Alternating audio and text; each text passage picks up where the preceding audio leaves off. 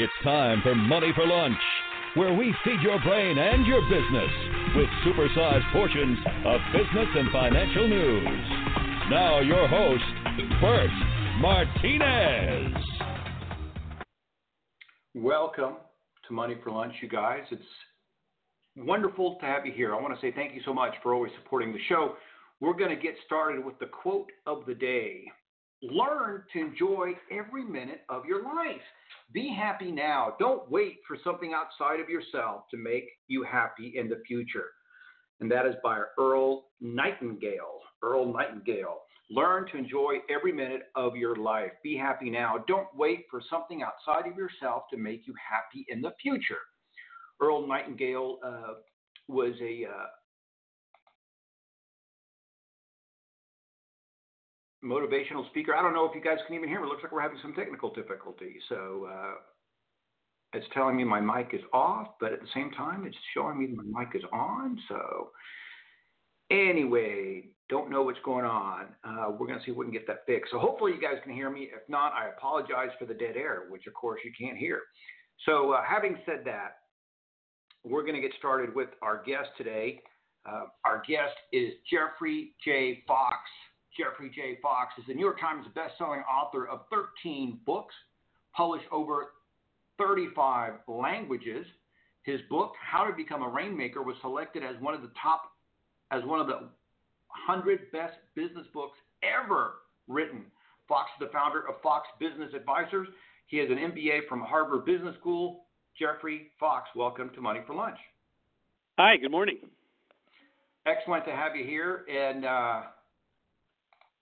I'm glad you can hear me because I'm getting you perfect. I'm getting all these big signals from my. You're coming through loud and clear. Okay, well, good. All right. So, interestingly enough, though, your latest book isn't a business book. Is that correct? You just wrote a children's book. It's not. My next book. It's somewhat of a deviation from my other books, which are these kind of snappy, short, boom, boom, boom business books. I live on an island part of the year. It's out in the Gulf of Florida, and it's a bridgeless island. You can only have feet and golf carts. And it's a great place for people to come and visit in the wintertime. And so a family came from Wisconsin or someplace, and with them the fad pet, PET, of the year was the Vietnamese potbellied pig, and they left that potbellied pig named Flash on the island, abandoned him 3 weeks later. Oh, my goodness. Yeah, and Flash learned how to manage 60% of the island is federal land, so he learned how to, root for food and all this kind of stuff. And people gave him drinks of water and whatnot, visitors. And so on the island there's a grass runway for small single-engine planes, and that runway is owned by a bunch of families. And Flash, that's his real name actually, the pot-bellied pig, Flash rooted up the runway and scratched his back on the planes and angered one of the owners, who shot Flash twice in the head and buried him in the sand down by the beach. Too bad. 3 days later, Flash dug himself up out of the grave. That's the true story. And upon that true story, I've written this fairy tale, if you will, modern fairy tale for kids around third and fourth grade. And it's a cool book because it's got all these great little adventures that Flash has to go through because he's by himself, he's afraid, he's alone, and he's abandoned. And, those are fears that children have, abandonment and homelessness. And so Flash is what we would call in literature an orphan hero, like Huckleberry Finn or Tom Sawyer, David Copperfield kind of guy. Right. And that's the basis of the story. And another part of the book, which I think is great, is that I put a glossary in. It's an illustrated glossary of all the fauna and flora and what happens on the island, what Flash eats, and different kinds of birds and things like that. And in the glossary, the word glossary appears as well, so that kids can, look it up and find projects for school and that kind of thing. So that's the latest. Man, that's amazing. First of all, I would have loved to have been there when the guy who shoots a pig twice in the head. Yeah. And then, of course, he finds the pig a few days later. It's like a Stephen King novel, right? No, you're totally right. Exactly right. And here's an interesting thing. I've had the book reviewed by maybe 100 kids and students. Target students and their parents and teachers. And the parents and teachers think, oh, it's a little too direct. Boom, boom, he shoots him. And then he's called the mean man in the book, the guy that shot Flash. And in the original ending, it's when all the Islanders gathered. They were going to try to find Flash and create some sort of a funeral burial ceremony, and that's when they saw the Flash was alive.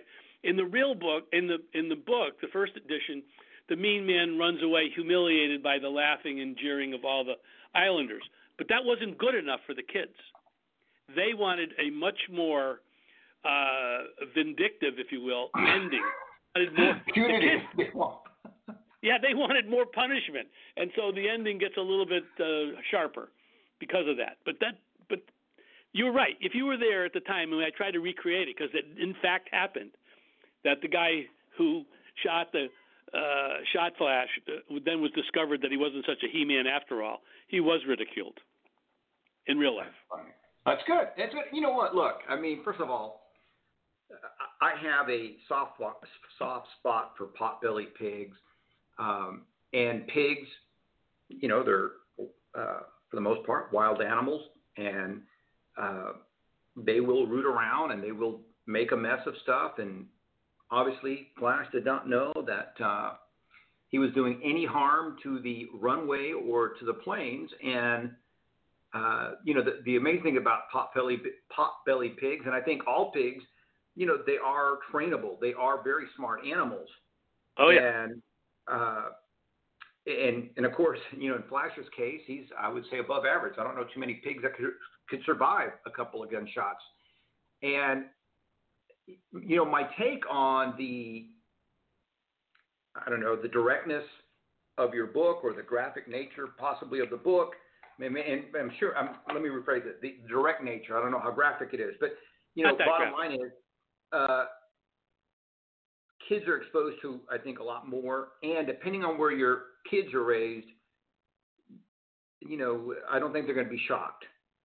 No, what the kids like about the book is that every chapter is kind of like a cliffhanger and stuff, and it even starts out once upon a time, but I think I think there is a message for everybody, in that, Flash is brave, he's courageous, he's scared. He's afraid, he's abandoned, he's resourceful, he's smart, he's fun-loving, all these kinds of things which create an interesting character that people can identify with, even if they're not, quote-unquote, a pig. But the one interesting thing, Bert, was that in real life, Flash was tranquilized and moved to a animal rescue farm. And in doing a little bit of research on the book, I've discovered there are lots and lots and lots of animal rescue farms around the country. There are rescue farms for retired circus animals. There's rescue farms for abandoned animals, and there are all kinds: leopards, llamas, tortoises, etc. That I found kind of illuminating. I didn't realize there was so much of that in our country. Yeah, you know what? I'm always blown away by how little I know outside of my little bubble, right? I'm always amazed when I find a new industry, and not only is this a new industry, but it's what do you call it? It'll have at least one or two associations. It'll have a couple of events. Might have some, what do you call it? Magazines or something. It's just, I'm just now discovering it, but it's been around for, 10, 20, 100 years. And it's like, man, how are, it's amazing to me how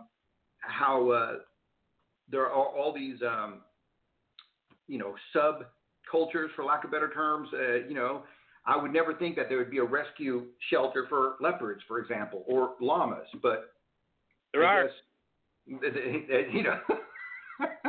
So I actually nearer where we have a house, there's another island that people know called Sanibel.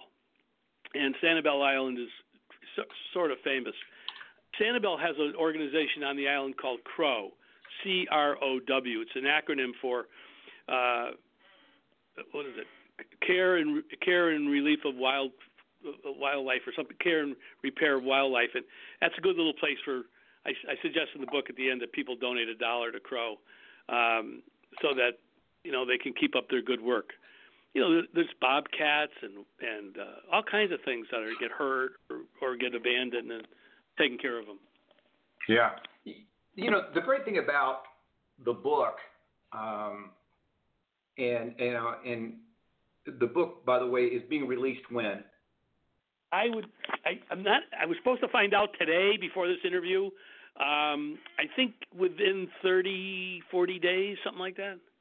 Okay. Maybe and there's already guys writing reviews and that kind of thing. But publishing at the end of the year when you have lots of coffee table books and stuff like that, the capacity of the printing companies is kind of pushed. So we'll see. But it's going to be before Christmas. Gotcha. Before Thanksgiving. Okay. And so just for everybody listening, the book is The Adventures of Flash, an abandoned, homeless, pot-bellied pig. I just love that. And I love the name, Flash, for a pot-bellied pig. I just think that's adorable. And, it's one of those things that do you know where the rescue is, where Flash went to live for somewhere near Fort Myers, Florida. And, Florida has, lots and lots of kind of spacious areas, that have not yet been developed. And some of that area has been dedicated to these large wildlife rescue farms. They're everywhere, though. No, it's amazing. It's amazing. I know that we have a couple here in the Arizona area that are fairly well known. And I grew up in Houston, Texas, and there's a bunch in Texas. But those tend to be very, I want to say, common animals, horses, and what do you call it? The circus type animals as well. Right. I was, again, not aware of, as you said, bobcats and leopards and, pigs and stuff like that. It's just an amazing little story, and I hope that everybody will check it out. It's called The Adventures of Flash, an abandoned, homeless, pot-bellied pig. And that's just, we call it just a great story. I mean, but I was, and what I like about this is that it's obviously a story that is intended to help children, as you mentioned, who are afraid of these things, or who might be dealing with a mean man or a mean person in their life, who might be absolutely dealing with abuse or something. Well, that is exactly why the fairy tales of old endured so long, until they became watered down by today's helicopter parents, or whatever they're called these days. Sure. The big bad wolf did indeed eat the grandmother, I think, but whatever. Yes. And Hansel and Gretel did walk into the forest where they met by a witch. So the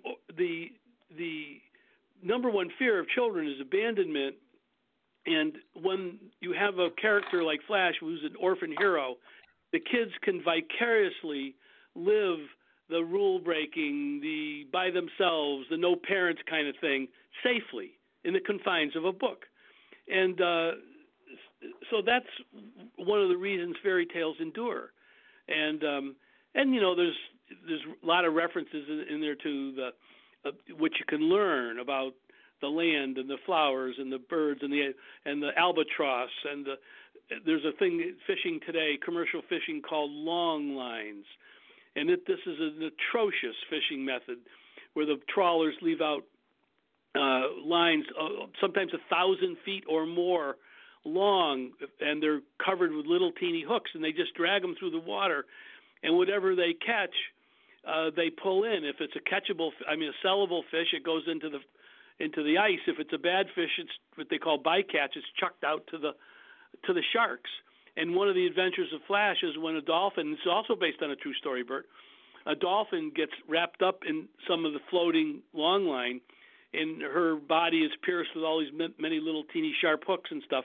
And so Flash is involved in her rescue. And those kinds of things in the book, there's a famous Indian tribe that's now extinct that was in the Florida area. 94% of their diet came from seafood, and they're called the Calusa Indians. They were large, and they were warlike, and they were genius environmentalists. They built canals and berms and things that watched the water. And many of the outer islands along the Florida coast, they believe were started and formed when, because the coastal water there, the Gulf is kind of shallow, they would dump they got all their food from the sea, and so they would dump shells and turtle shells and clam shells and stuff in these mounds, and the mounds attracted the mangoes, and the mangoes kept the sand, and then they built these islands. And there's a name of the boat in the book called the Castalusa. I never mentioned the Calusa Indians in the narrative, but Calusa Indians are in the glossary. So it suggests to kids this would be a great project, a school project, to learn about the Calusa Indians. Very few people know about them, and they were amazing indigenous people. That kind of stuff is in the book as well. Yeah, I love that. All right, so let me ask you this. How much time did you spend putting this book together?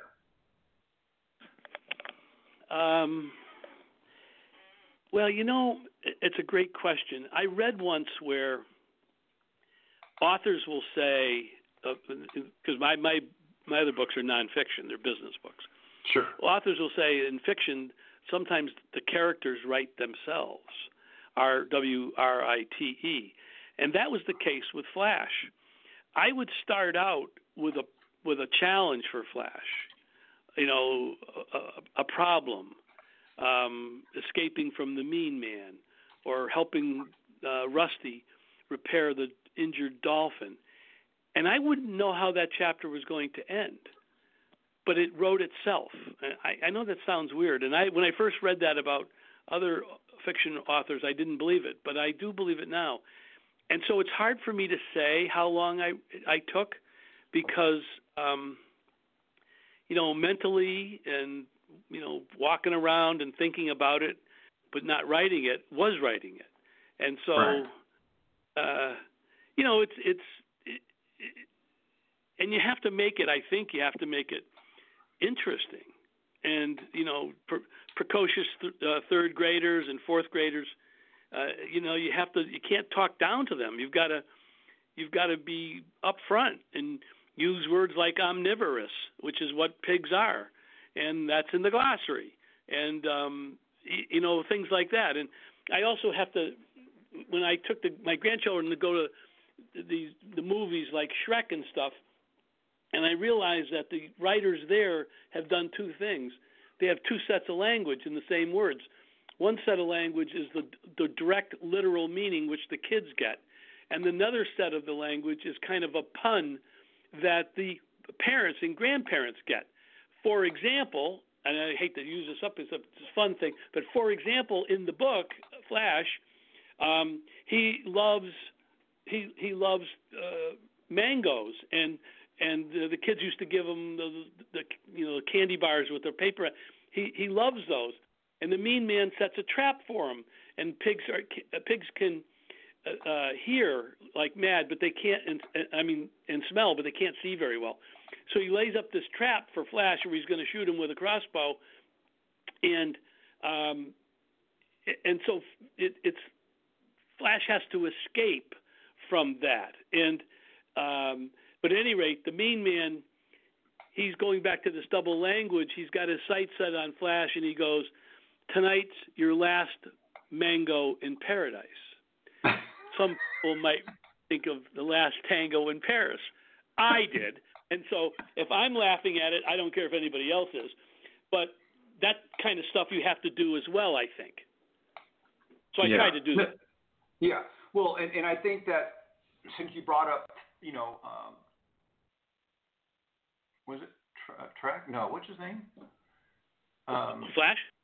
Not Flash, but the movie that you were talking about, the Shrek. Shrek. Yeah, Shrek. I've taken the kids, the little ones, to these cartoon movies.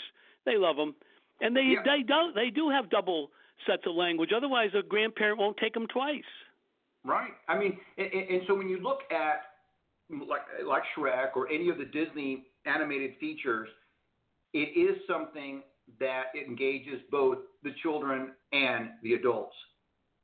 My wife and I will sometimes, our kids are mainly grown, and so they don't necessarily want to go see a Disney movie, an animated Disney movie, but my wife and I will sometimes go because we know that there's going to be enough there for both, the children in the audience as well as for the parents, and we try to be mindful of the media that we take in. Let me ask you this. What's the new one that, to your point, the new one that Disney just came out with? It's a redo, the Lion King or something like that. Yeah, Lion King. Yeah. That's a great one. That's a great movie. And exactly what you said. It's for adults as well. Right. Absolutely. And so, okay, let me ask you this. Again, you've written 13 books. How did you get over the fear, if you will? I don't know what else to call it, but when I talk to people, and there's a lot of business people that I've met who have a book in their heart, a business book. I've met several people that have, they want to write the next great novel, but they are afraid of the book not doing well. They're afraid of the criticism. They're afraid of being laughed at. Did you have those feelings? Do you still have them when you put out a new book? Again, you've done 13 books.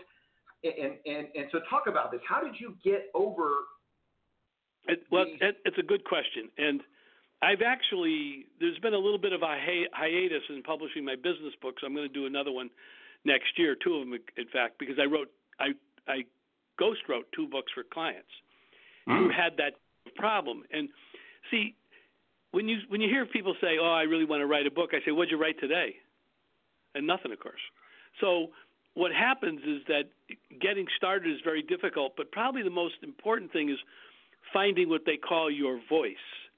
How does your book read? And usually if your voice is somewhat akin to your regular speaking and thinking voice, you're better off. And you'll see these people, and they send me their books all the time, and a guy sent me a book the other day. He said, "What do you think, Jeffrey?" And I said, "It's 45,000 words. He goes, "Yeah, I know." I said, "It should be 10,000. And how does he ruthlessly edit his own stuff, which he's fallen in love with? So what happens to writers is they, if they have never written anything, it seems to me it's difficult. You see these business books out there, and I've been told this by my publishers, something like 95% of all business books are never read. They've read to 12 to 15 pages, and they stop reading. And I've always been bored to death by the business review in those articles, and so my books are written to be read. You can read them backwards or forwards. You could start at the end of the book, and it would be still readable, because my books are really like short little essays on simple ideas, written simply. I know big words, actually, but I don't use them in the book, and I don't have Faulknerian sentences that go on endlessly. And if you read other business books, you'll find that they do, and they're nuanced, and they're shaded, and they don't come out and say stuff. You know what I mean? They don't say always take vacations. They're not didactic enough, and they're not to the point enough. They're not pithy. They're not terse. In my view, that's what the modern reader wants. Just like the modern fiction reader in the 50s wanted Hemingway's kind of stuff. They were sick of 100,000-mile page books. So you compete today with television and with streaming video and all these other kind of things. And so I think you got to get to the point. So when authors, and there's only 3 or 4 reasons to write a book. I think one is to make money, And very, very few authors make money. Unlike the 80-20 Pareto law, it's probably something like, 5% of the authors make 90% of the money. Then there's ego. You've written a book, and that's okay. Like mine was, I've had a couple in the New York Times and all that kind of stuff. So that's ego. That's all right. Another reason is to write a book to help your enterprise, it seems to me, help the business, help the company, get more speaking engagements for the writer or whatever. So there's a business purpose. And, I think if you know that going in, you're going to be more comfortable. If you know that 90% of all books sell less than 4,000 copies, then you're not going to be brokenhearted if yours isn't, Of course, I've got rabbit ears, and anytime somebody writes a negative review on one of my books, I go crazy. How dare they? Well, yeah. Now, it's funny you should say some of the when you were talking about, writing a book to get more engagements and stuff like that. I remember talking to Harvey Mackay, who has written several books.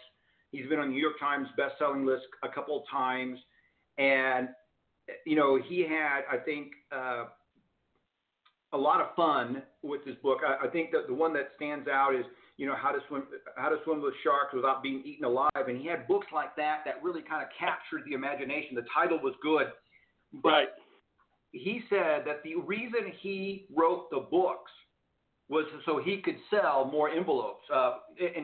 And correct.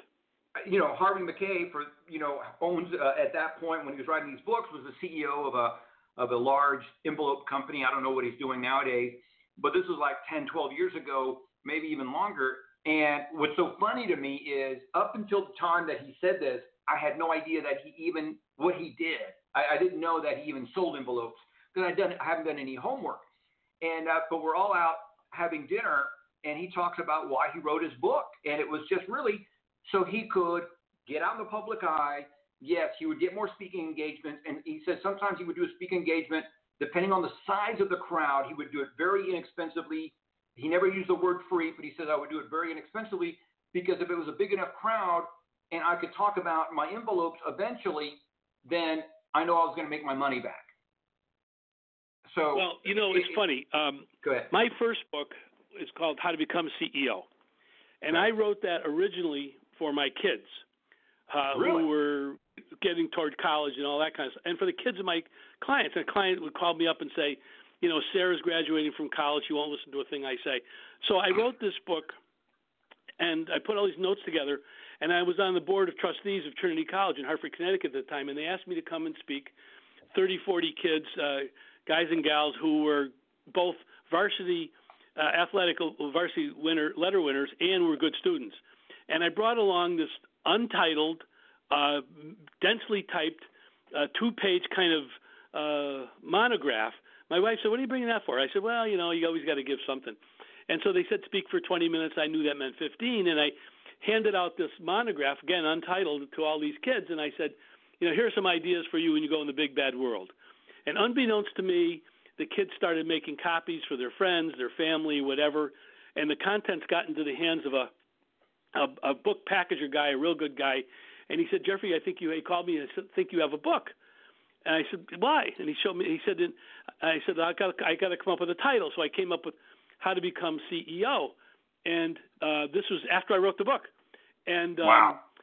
Yeah. And then he called me up and he said a couple of days later, he said, "I think I've got you a very interested, exciting book agent, literary agent. And at that time you needed it." And 3 weeks later, she calls me up and she said, "Jeffrey, I got fantastic news." I said, "What is it?"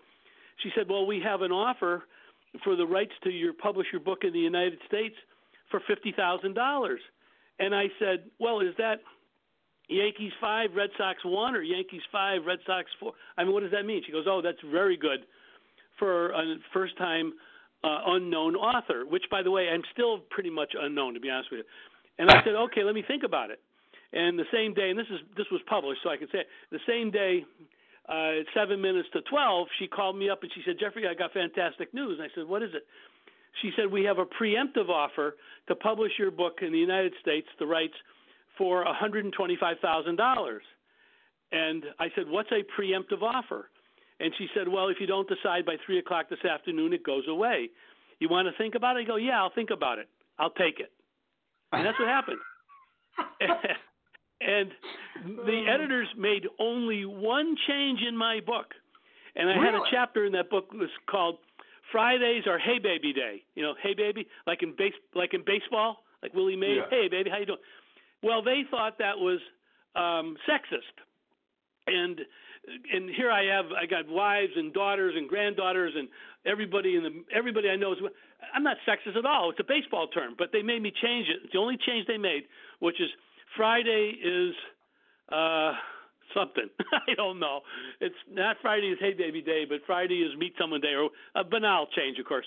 But that aside, in that book not only made the New York Times best-selling list, but with a couple of other of my books, it was number one in Turkey and Russia, Hong Kong, Shanghai, Singapore, places like that. As a matter of fact, it was number one in Turkey for 23 weeks, and I didn't know it. Number one in France. Wow. So, yeah. I basically wrote that for the kids. Here's what's interesting to me is that your story reminds me of the story of another New York Times bestselling author, Ken Blanchard, with the One-Minute Manager. Okay, yeah. And so he talked about kind of the same thing where he had written this manuscript, stapled it together, passed it around, and you know, people kept giving him this great feedback, and somebody finally came to him and kind of the same thing. Hey, we think you have a book here, and you know, his book is like 100 pages. So for those people who think that they need to put together some huge book, I think the One-Minute Manager was like the first book of its kind, meaning it's like 100 pages, maybe 120 pages, and it was selling for, you know, full price, $20. It made the New York Times best-selling list, and it was this really small, thin book. And it sounds to me that, you know, like a lot of things in life, that when you are, you know, when kind of like when you least expect it, you know, you get these little flashes of opportunity, and you just have to be, I guess, courageous enough to take them. And you know, your story is the exception, not the rule, because as you stated, you know, most people, first of all, have to really hustle and meet just hundreds of people before they get an agent. Chances are they're not going to get offered $50,000, especially not going to get offered $125,000 for their first book. It's a lot of work. People think that, hey, I got an agent and I got this great big company. You know, I have, you know, you name it. What is it? Schuster and Schuster. You know, I got this big company behind me, and so my book is going to explode. And you know, I've talked to a lot of people, and they said, hey, if you're not marketing your book, then chances are it's not going to do very well, because these giant companies only have so much time to spend on your book marketing, and it's really up to you. They spend no time on it. They spend no time.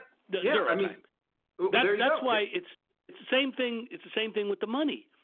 You know, 5% of the authors get 90% of the publisher's time, and the publishing industry is not really hard killer business people. Okay, they're more in love with reading than they are in selling, and so that's right. And when I wrote my book, I knew that, my first book. So I'm the first one that came out with the size of the book, and hardback, price between softback and a really big hardback, and you know, listing 10 chapters on the back of the back cover flap so that people could get a feel for what's in the book. You can't do that if you've got long-winded, crappy, long story things and everything. So all those kinds of things were a sense of marketing. Another thing that publishing people do that's a mistake is they believe that if your book sales for one book are lower than the book before, you're done. That's what they believe. And they have really no sense of the things that create a book. I'll give you an example. I was walking through the halls one time with my publisher, Hyperion, at the time, and they've since been acquired, and I don't even think they have the same name anymore. But they were a part of Disney, real good guys there. And they have on the walls, they have framed examples of New York Times bestseller lists with their books highlighted in yellow. Fine. But when I went down there one time, I took a photograph that one of my clients had taken in Hong Kong. And there was a photograph inside of a bookstore, and it had 5 of my book titles, my covers, 5 different titles facing out. And he sent me that photograph, and I framed it, and I brought it down to my publisher. I said, this is what should be on your wall, not the New York Times bestseller list. It's this kind of thing, a picture of all my books, that gets you on the bestseller list, that gets you sales. So that's one of the problems. And if you're a big name and all that, and all you do is the books and you don't do anything else, so to me they're a sideline. They're just part of I write them on the airplane. But if you're somebody else that's all you think about is your book, you get more time because you're the squeaky wheel gets the oil. You're down there complaining all the time and so forth. But the book publishing industry has changed a lot in the last 10 years. And well, let me ask you this. Because there have been a lot of changes, and we're also kind of short on time. Based on what you've seen, based on your experience, if you were going to give advice to somebody who is coming out with their first book, would you have them say, hey, take the traditional route, get yourself an agent, and do a traditional book deal, or would you say go and publish it yourself and be more in control of it? What would you say nowadays? I would say either one's a choice, and the latter one you just mentioned, it used to be called the vanity press, self-publishing. That's no longer the case. Now the self-publishing is an artful industry, and there are some superb people that help authors, quote-unquote, self-publish. And it's knowing that end of the game that you can really win, because some of these self-publishing firms, so to speak, they specialize in certain kinds of sales and distributions. Like they get your books in all the military facilities across the forts and things like that across the world, and that's a good thing. Or they get them sold through, specialty bookstores like believe it or not, the airport stores. So something for a new, young, or any new writer to think about. It's no longer vanity press. That's the key. It's now a new and sharp kind of subsegment of the overall publishing business. Well, and also to your point before about the upfront money, they don't do that much anymore. The publishers have been burned. They've been burned on the Hillary books and all these things, where they put out millions of dollars and get nothing back. Now sometimes there are blockbusters if someone hits the right political notion, like Mrs. Obama, whatever, Michelle. I guess her book's a bestseller. She didn't write it, of course, and that's okay. But it's a bestseller, and those are rare. Those are few and far between, and most people don't have the platform a Michelle Obama would have. Right. And so that's why there's not a lot of advances these days. It's hard. It's really hard. There's like 178,000 or more books published just in the U.S. a year. Sure. It's hard. And again, what I have found, at least in the last few years, the movie The Martian with Matt Damon was based on a book by Andy Weir, and he self-published. And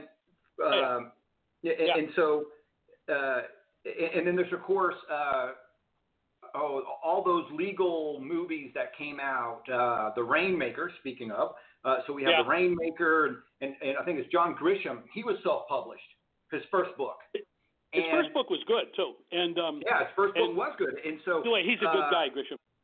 Okay, and so my point being to our listeners is that I think, this is, again, my opinion, I think that, you have to look at this as a business. You have to look at it as a long haul, a long game. And, so writing your book or publishing your book, let's say you upload it to Amazon and it's one of the self-published book on Amazon. Right. You have to be willing to invest the time and money and energy like you would in any business to get that book in the hands of the right people, do the stuff that you're doing, which are these interviews. Maybe you give some copies away against the right people. Maybe you do some speaking, you do some YouTube, but you really got to work at it. Otherwise, it's all marketing. Nobody knows your book. Like you said, look, you got 13 books out there, And right. and as you said, quoting you, is that you're still not that well known, but you got 13 books and a New York Times bestseller. It's funny, sometimes people let their ego get in their way, like me. I wrote a book, one of my great little books called Rain, R-A-I-N, What a Paperboy Learned About Business. And it's a series of adventures that Rain, he's the name of the paperboy, goes through. He's a 13-year-old paperboy. Well, I just assumed, I let my ego get in the way.